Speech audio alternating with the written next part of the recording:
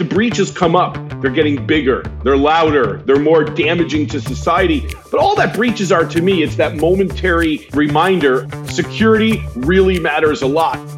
We are entering a new era. Everything you say must be more precise and taken to a new level of rigor. Think of the culture of software development. Once you get everything working, don't touch it, it works. And that's been the mentality for decades. And that mentality is destructive when it comes to third-party library security. This is why we're talking. This is why we're here. Hi, I'm Guy Pojarny, CEO and co-founder of Sneak. And you're listening to The Secure Developer, a podcast about security for developers, covering security tools and practices you can and should adopt into your development workflow. I'm excited to announce that The Secure Developer has expanded into a fully fledged community. Check out thesecuredeveloper.com for great talks and content about developer security and to ask questions and share your knowledge. The Secure Developer is brought to you by Heavybit, a program dedicated to helping startups take their developer products to market. For more information, visit heavybit.com. Hello, everybody. Welcome back to The Secure Developer. Today we have an awesome guest, one of the, maybe the most well-known figures in the world of application security, or definitely one of the more nose-making ones of it, is Jim Manico. Welcome, Jim, to the show. Thank you so much for having me on your show, Guy. It's great to be here.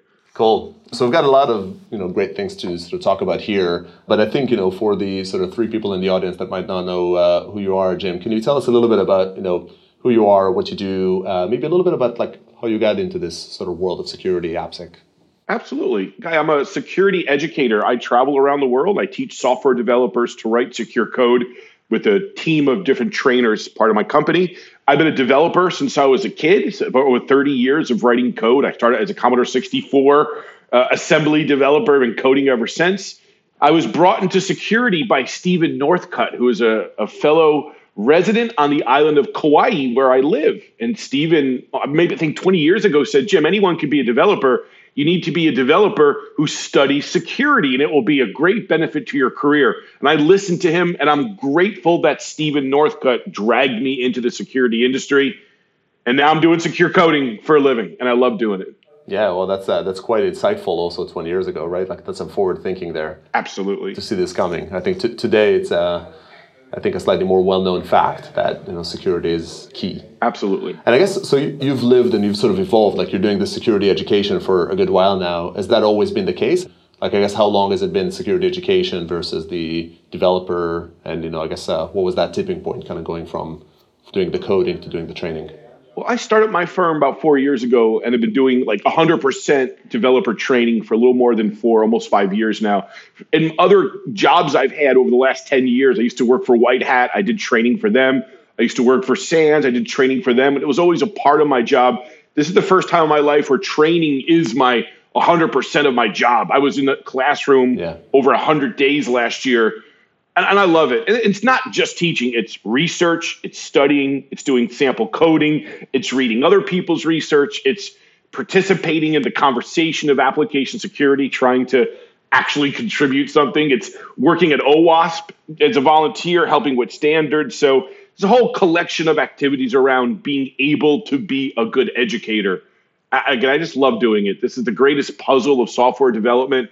And it's not just my job, it's my passion. I love doing application security. It is fun. That's awesome. Well, and we need kind of more of that knowledge disseminated, and kind of the sooner the better as well. So, it's all very, very important gospel. So I guess as we, let's dig into that. So we're talking, security education, developer security, whatever, even with sort of that narrative of it being a good sort of career choice these days. Where do you think we stand today? So you go around, you talk to these developers. Do people know security? What's the sort of state of affairs, do you feel, around developers' kind of knowledge and maybe adoption of security?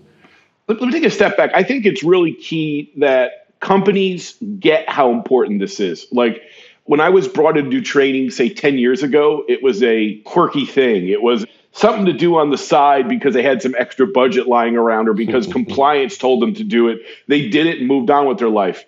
Today, training is something that I have to take very seriously. I've always taken it seriously, but 10 years ago when people took the training and didn't think about it for a year. Yeah, they didn't care about the results. They wanted to check the box that they've done the training. And today, 10 years later, where every little slide you talk about, it's going to affect their policy, it's a whole different level of responsibility. So I've had people like call me and say, we just earmarked 30 million so we can turn our entire infrastructure to internal HTTPS and stronger transport security inside of our network. When I first heard that was about 3 years ago, like my jaw hit the floor. Like, we are entering a new era of everything you say must be more precise and taken to a new level of rigor because of how much people care about this topic now. So I think this is the golden era of application security for me, because we have a mature tool set for assessment. We have like really good books and literature on assessment, and we have a plethora of intelligent people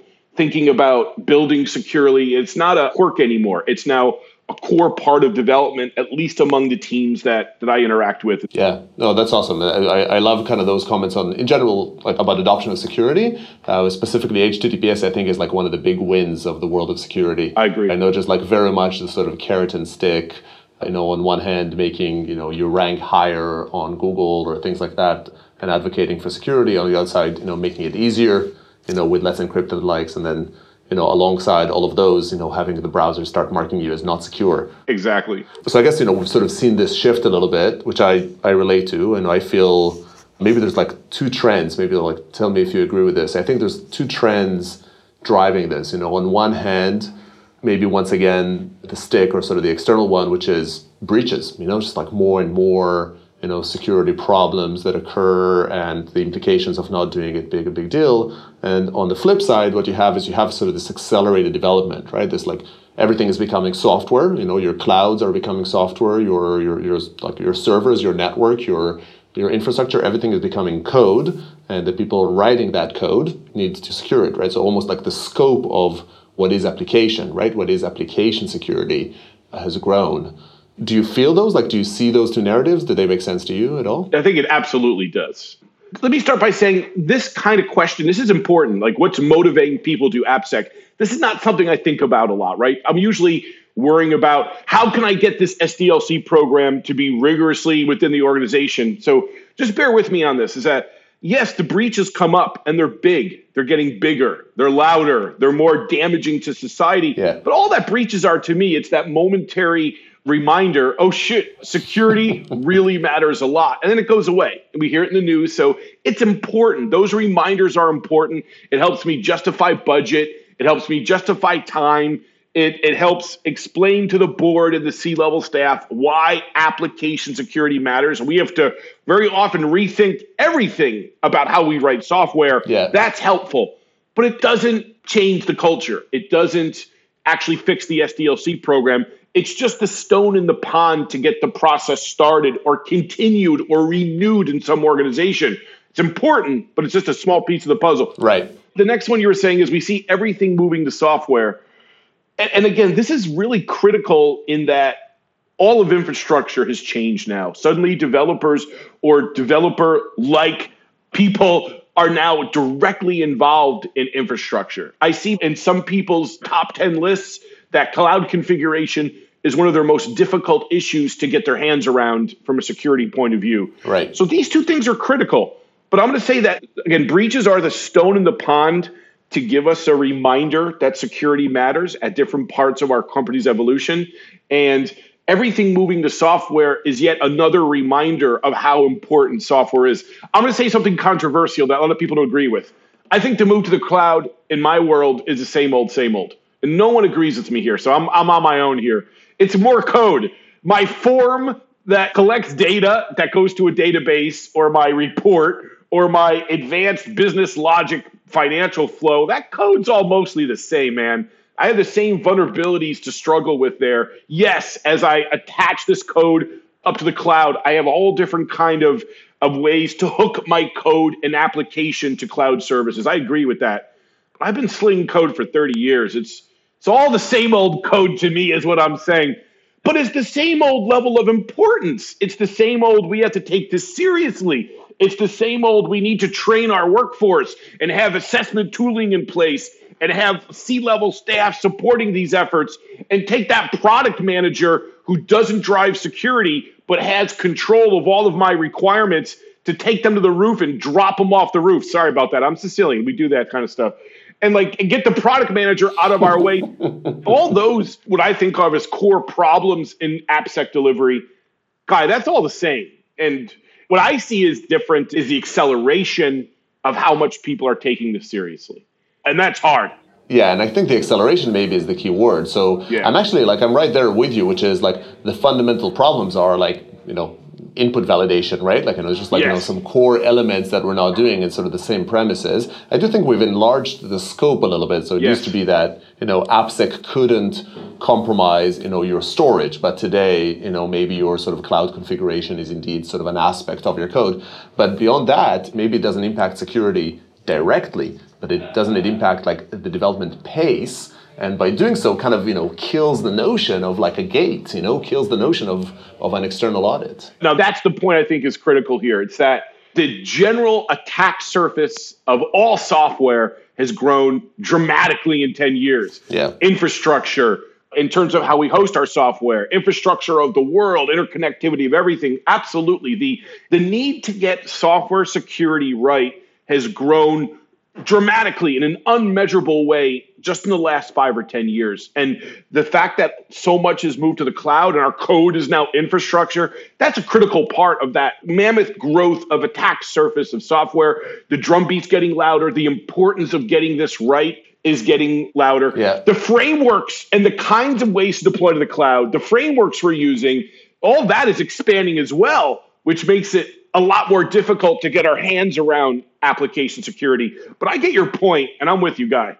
Attack surface growth. Yeah, I love kind of the guidelines. So I guess the bottom line of it's kind of merging the perspective is to say it's software security remained the same, but what is software and the pace of software has changed. Yeah. So, we still need kind of those same mechanisms, but just the context of what's at stake and maybe the complexity of how to get it done is the thing that has changed because software has grown, right? I'm going to steal that quote from you and say it in conferences like I thought of it so I could sound smart. That was awesome. That's what we do. That's what we do, That's the purpose of podcasts, That's the whole intent. So how do we do it? So maybe let's kind of get down a little bit from the, okay, fine, so it matters, this is important, it's growing in importance, budgetary wise and all that, maybe organizations are getting it a little bit more than before and they're willing to drop their $30 million on HTTPS initiatives. How do we kind of get it embedded? You come in, you talk to a shop, what would you say are the kind of core premises that need to succeed for people to indeed get AppSec right? From the beginning of the SDLC, I like requirements and training. I like training not just because I do it for a living. I recommend my competitors to do training as well. I mean, just in general, I want an educated workforce, even the basics of application security, number one. Number two, I want to have a clear definition of security requirements so we're all on the same page of what this thing called application security really is. And number three is having a security champion. If you don't have an AppSec expert directly embedded with your team, your likelihood of having application security gets low really quick. So 3 things: security requirements, number one, a trained workforce in knowing the basics of secure coding and application security, and having a security champion that developers have access to that can lead the intellectual part of what it means to write secure software. Those are usually 3 of the first things that I'm looking for. And I'll even give you a 4th. And alongside of that, I usually want to ramp up basic assessment infrastructure very early on if that's not there already. And these days, it usually is there in some way already. But there's my 3.5. Okay, cool. So let's pick them apart a little bit. So the requirements bit, how do you handle that? So you have good security requirements, high level, and maybe more specifically, how do you see these types of security requirements manifesting in an agile world? So you've got a place, it's not like a PRD that you write and a year down the road some software would be delivered. How do you do security requirements? Give us some nuggets of best practices there. From the open source world, I want to avoid doing something like using an OWASP top 10 for my requirements. This is just an awareness document. This is meant to, again, do teaching and education to get people started in web security. For that matter, I want to keep away from the OWASP proactive controls. This is another awareness list. The standard I start with is the ASVS. This is OWASP Application Security Verification Standard. The 4.0 release is coming out in a matter of weeks. This is 200 plus requirements. So as an early stage, I want to take all the main stakeholders, a security pro, product manager, some of the lead developers, and go through the ASVS and fork it completely for their company. And sometimes that's where we stop. Sometimes we fork the standard, nobody uses it, but we've gone through a training process to walk through every single requirement that we need to care about with the technical leads. So that's the weakest maturity of rolling out requirements. Yeah. At the high level, we have requirements rolled out, and we've translated all those requirements into where it exists in the framework, where we need to do it ourselves manually, or where we have third-party tools to help us, or where you need to go talk to Bob to go get help on that because we already have our own standards. When you're taking the requirements and breaking them apart and really getting into the details of how you as a company are going to address them in that forking process, that's when I think requirements are the most useful. But again, let me go back to the beginning. I've seen people roll out requirements, never read them, and still have that process be helpful because I was able to, or the tech leads were able to influence the lead developers for 4 or 5 hours just talking about what's important for security. And even that is a useful process. Yeah. So I dare say no matter how you roll them out, it's going to be helpful in some way. So challenging though a little bit. So like I'm fully with you, by the way, like, fine, like you're, raising awareness and like bringing practicality to it, sort of bringing some like, what does it mean to be secure? Sort of like these concrete elements is spot on, right? There's sort of immediate value there. You talk to a lot of organizations, right? You train, you see how they operate. What's an ideal scenario in an agile team, like a team that sort of works in this sprint environment? How have you seen the security requirements embed there? Do you see is this an area that we've developed? Are there good examples? Because there's no, they're going to have the requirements for whatever, the product. But, how does, when it gets to dev, does it make it into the sort of the sprint feature plans? How do you see that happening? Sure. Before you start sprinting, now the thing about agile is agile is a mix of discipline and fast moving.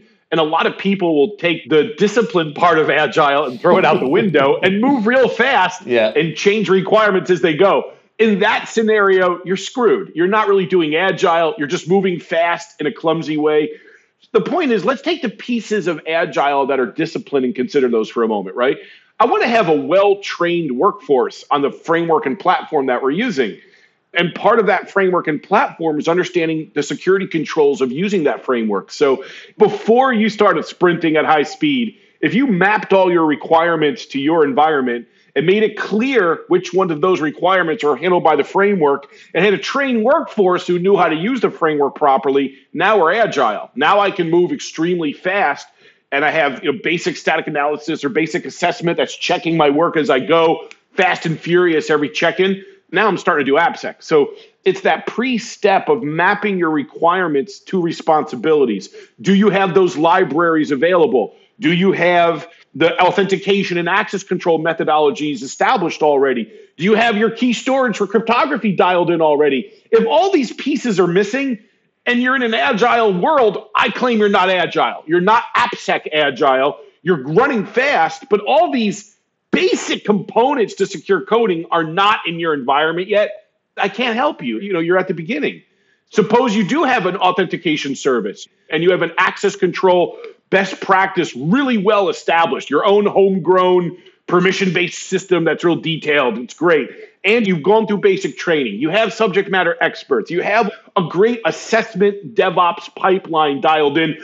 When people think DevOps, they're mostly thinking, I have a pipeline of tests. Great. Yeah. If you have those pieces into play, then requirements, the ones that you're not addressing, will become helpful. Now I know that these 20 requirements I'm not addressing, so I can target education just to the area of ASVS where my framework doesn't handle it, where my subject matter experts are not into that, and I can limit the focus of what more I need to do to spread the word on those requirements. So that, again, if you're actively using requirements in a mature DevOps, agile kind of world and using them as a core study for responsibilities, and you have those pieces and discipline in place, I think they're really useful. I think by themselves, to your point, a lot of times in agile environments, they get ASVS into place, they read it, then they let it go and just do what they normally do. And that's not uncommon, to your point. And that's not helpful. Yeah, it doesn't get you as far.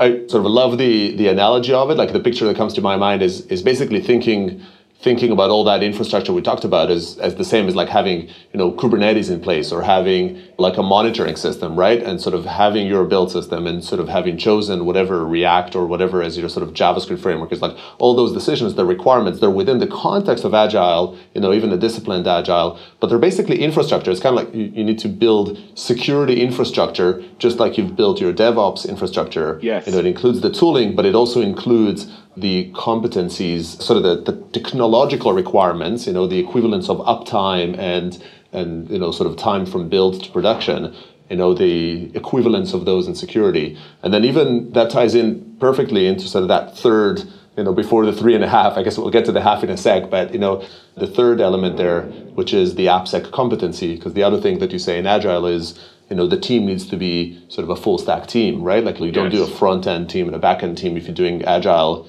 in a proper fashion, you have a product ownership, you have some scope of the system that you control, and the AppSec competency needs to be within the Agile team to get that done. Digging into maybe that third bit about the sort of the AppSec competency, which models do you see that work? Like, is it availability? Like, are those AppSec people a part of a different group, or are they, and they're just like somehow affiliated, made available to sort of the dev teams building it? Do you recommend, what do you think is right around, having that AppSec champion be actually like a member of the development team? Is it a full-time job? Is it a competency? What do you see there that you think is like a good model for success?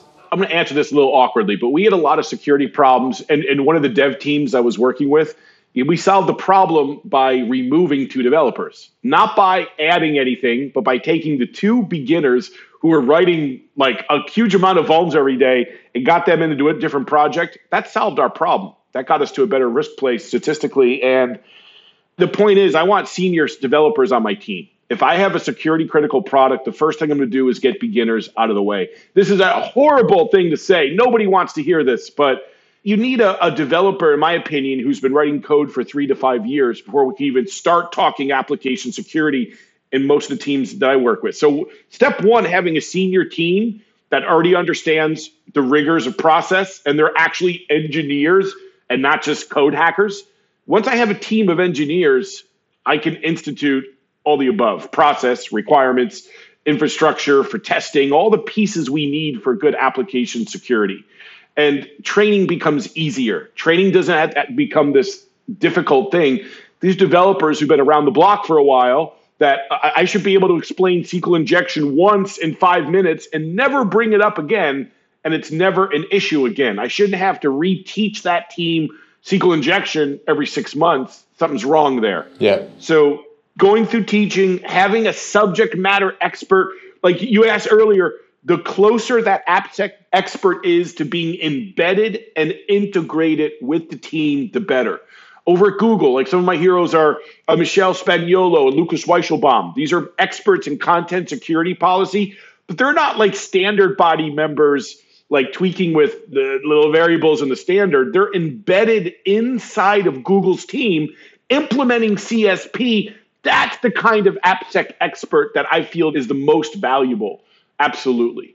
Those are my 2 points. Have an embedded AppSec expert and a senior team of developers, and be careful of the damage a novice developer can do to security on a project. It's an interesting kind of perspective. I guess the conversation always goes to the max expertise, so that embedded AppSec expert would be hey, there's like base level expertise, who's your high level expertise?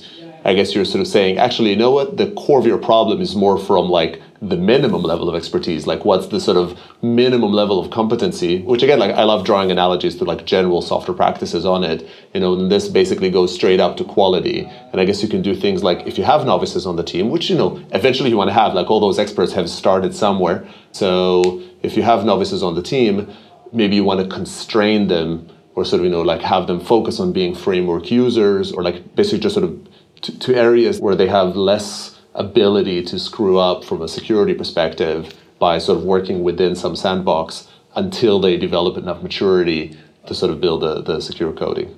Now, Guy, you're a nice person, and you're describing this from a nice person point of view. I'm not. I'm way more militant. I want Novus developers not to be seen. I want them to go away. And I don't mean that cruelly. It's just that every single time, the point is when you're a novice developer joining a senior team, you should be paying me. You're lucky because you're getting more training right now. You're getting personal attention from senior folks that you're taking away from doing their work, and you're not producing for me that much.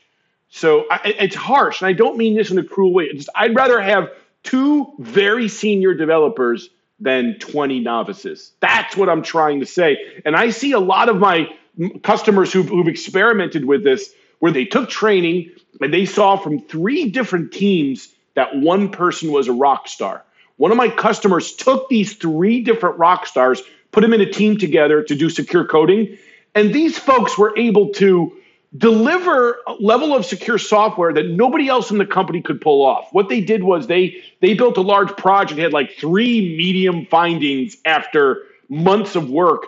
And this like cracked open the mind of the whole company because everybody else was trained. Everybody else has tooling in place. Everyone else had the same resources. But the team of senior developers, 3 of them who got it, ended up delivering so much better secure software than everybody else. It brings me back to a core principle of being cautious of novice developers. They tend to cost more than the benefits of having them on teams where rigorous security engineering is important. And Guy, this is a horribly unpopular opinion, but I stand by it. I've been rolling around the software industry for a long time, and every time I see a small but senior team, they're able to accomplish magic, including application security magic, that I haven't seen in other configurations. Okay. So that's my answer to this. Senior, educated, people who understand that we're not just slinging code, that we're doing engineering. That's where I think the win is. Well, you're sort of entitled to the view. I think we're not that different in our perspective. Like, I think maybe I'm like, giving a nice spin. I wouldn't be offended by being called a nice person, but I think like those other 3 people were sort of building those secure coding platforms. Like, they didn't let go all the sort of novice players, but what they've done is that it sort of had them build systems that used the libraries and the access system and the sandbox that those sort of trio or whatever, sort of have established for them. No, in the anyways, we might be going in circles here. No, point well taken.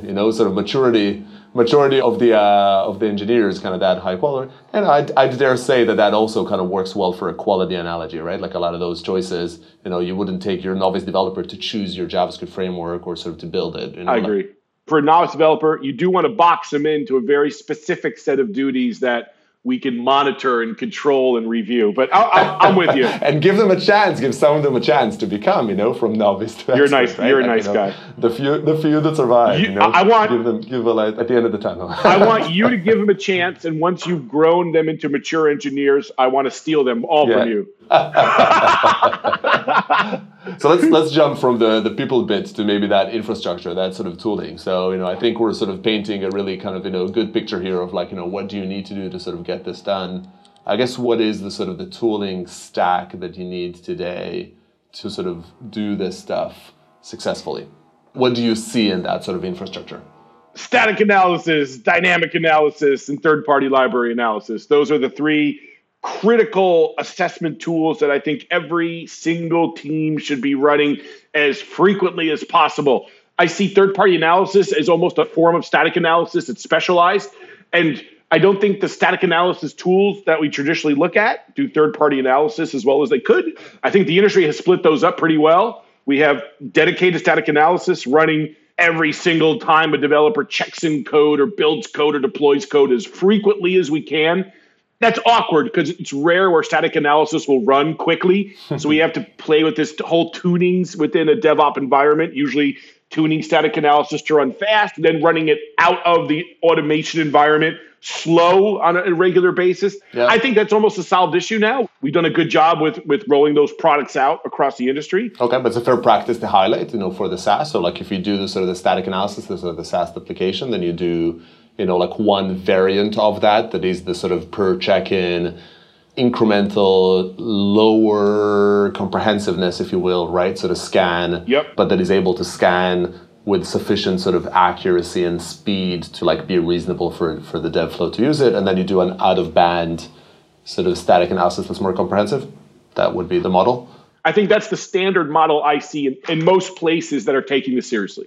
Where assessment matters to them for their program, that's usually the dual way that I see static analysis rolled out in the modern world. And to miss either of those is bad. To only do it once a month in full mode, you limit the daily lint kind of checking you get when you use it every day. Yeah. And if you're only using it every day, you're missing the depth of the tool because it often takes more than 10 minutes for a good static analysis tool to run across a complex code base. So you need both. Cool. But I think that's solved. I don't think it's interesting anymore. It's solved. If you're not doing static analysis, go do it both those ways, or you're barely beginning. Let's look at other categories. Dynamic analysis next, right? Yep. In my world, the best tools in dynamic are the cheapest ones.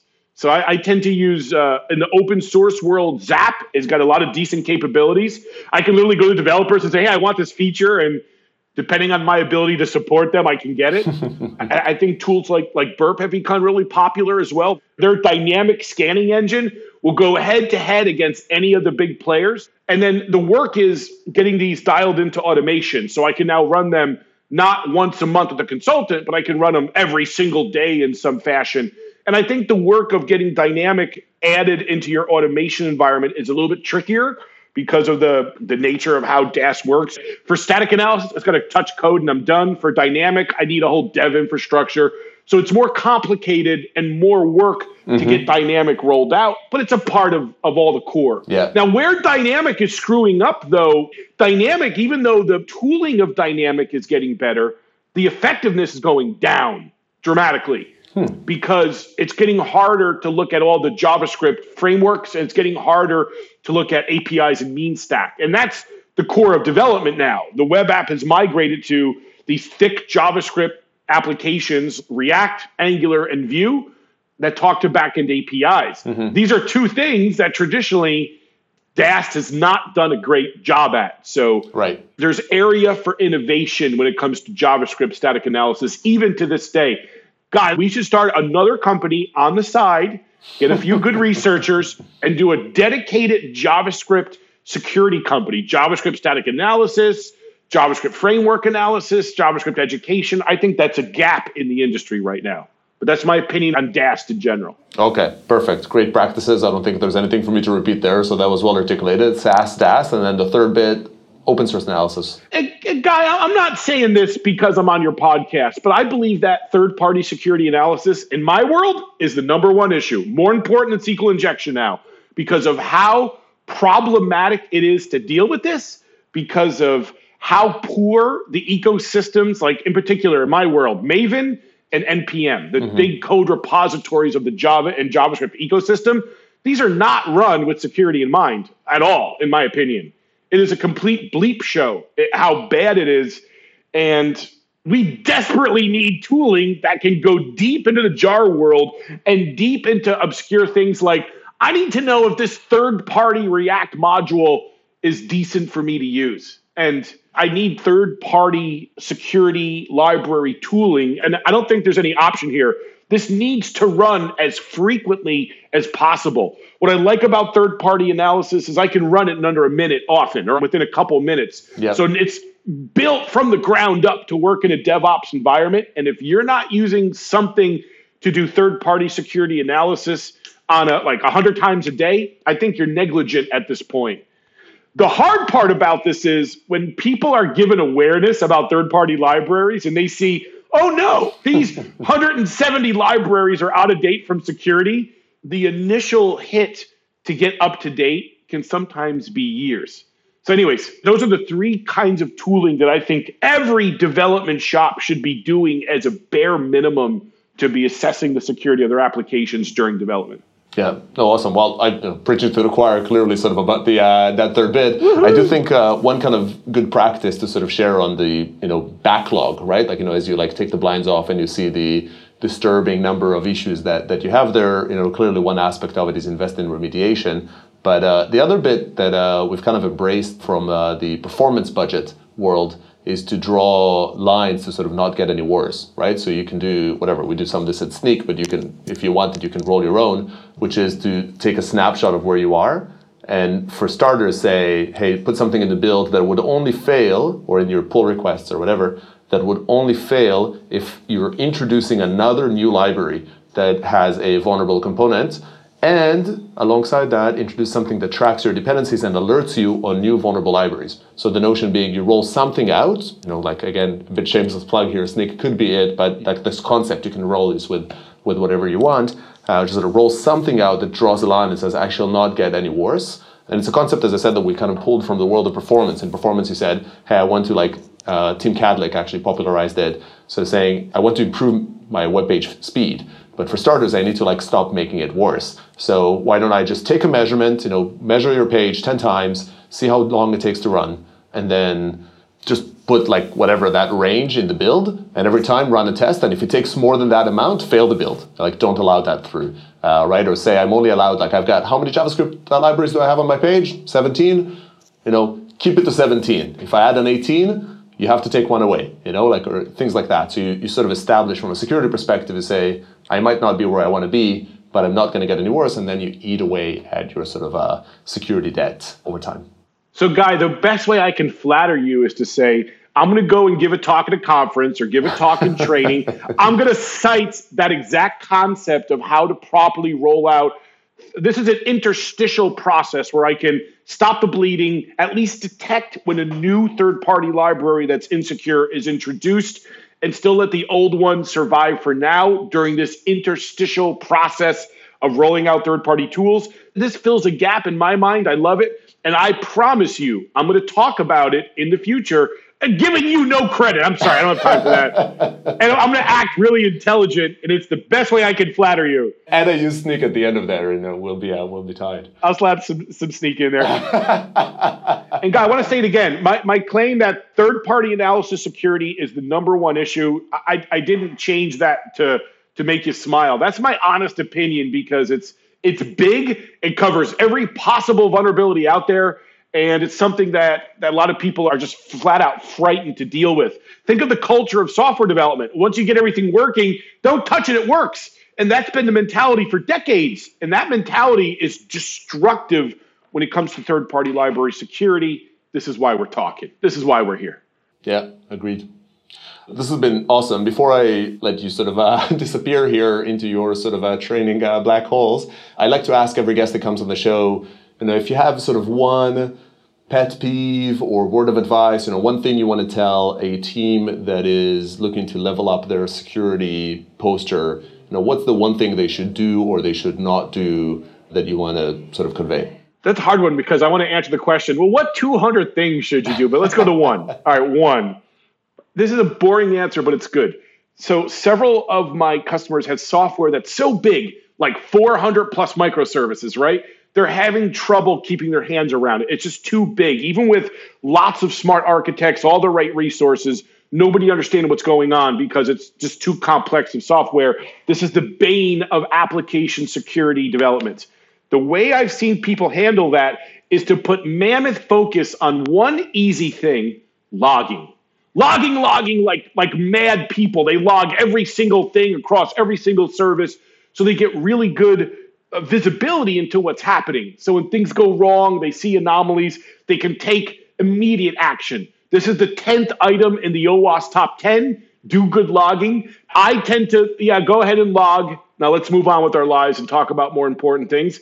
This has become more important in big software. Big software is hard to lock down just because of the nature of its complexity. Mm-hmm. Adding in lots and lots of logging is a relatively simple engineering task, I dare say. It gives us mammoth visibility. So I'm here to tell you, take your logs seriously. That visibility is crucial to runtime security analysis and understanding when problems are happening in the real world.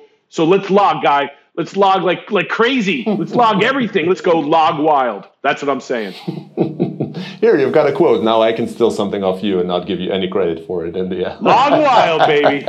That's awesome advice. Chip, this has been a pleasure. Thanks a lot for coming on the show. Guy, seeing all of your success of your firm is well-deserved. I'm happy for you. And thank you for working so hard to solve such a critical and difficult problem at AppSec. Keep on rocking. Cool. Much appreciated. Thanks, everybody, for tuning in, and hope you join us for the next one. That's all we have time for today. If you'd like to come on as a guest on this show or get involved in this community, find us at thesecuredeveloper.com or on Twitter at thesecuredev. Visit heavybit.com to find additional episodes, full transcriptions, and other great podcasts. See you next time.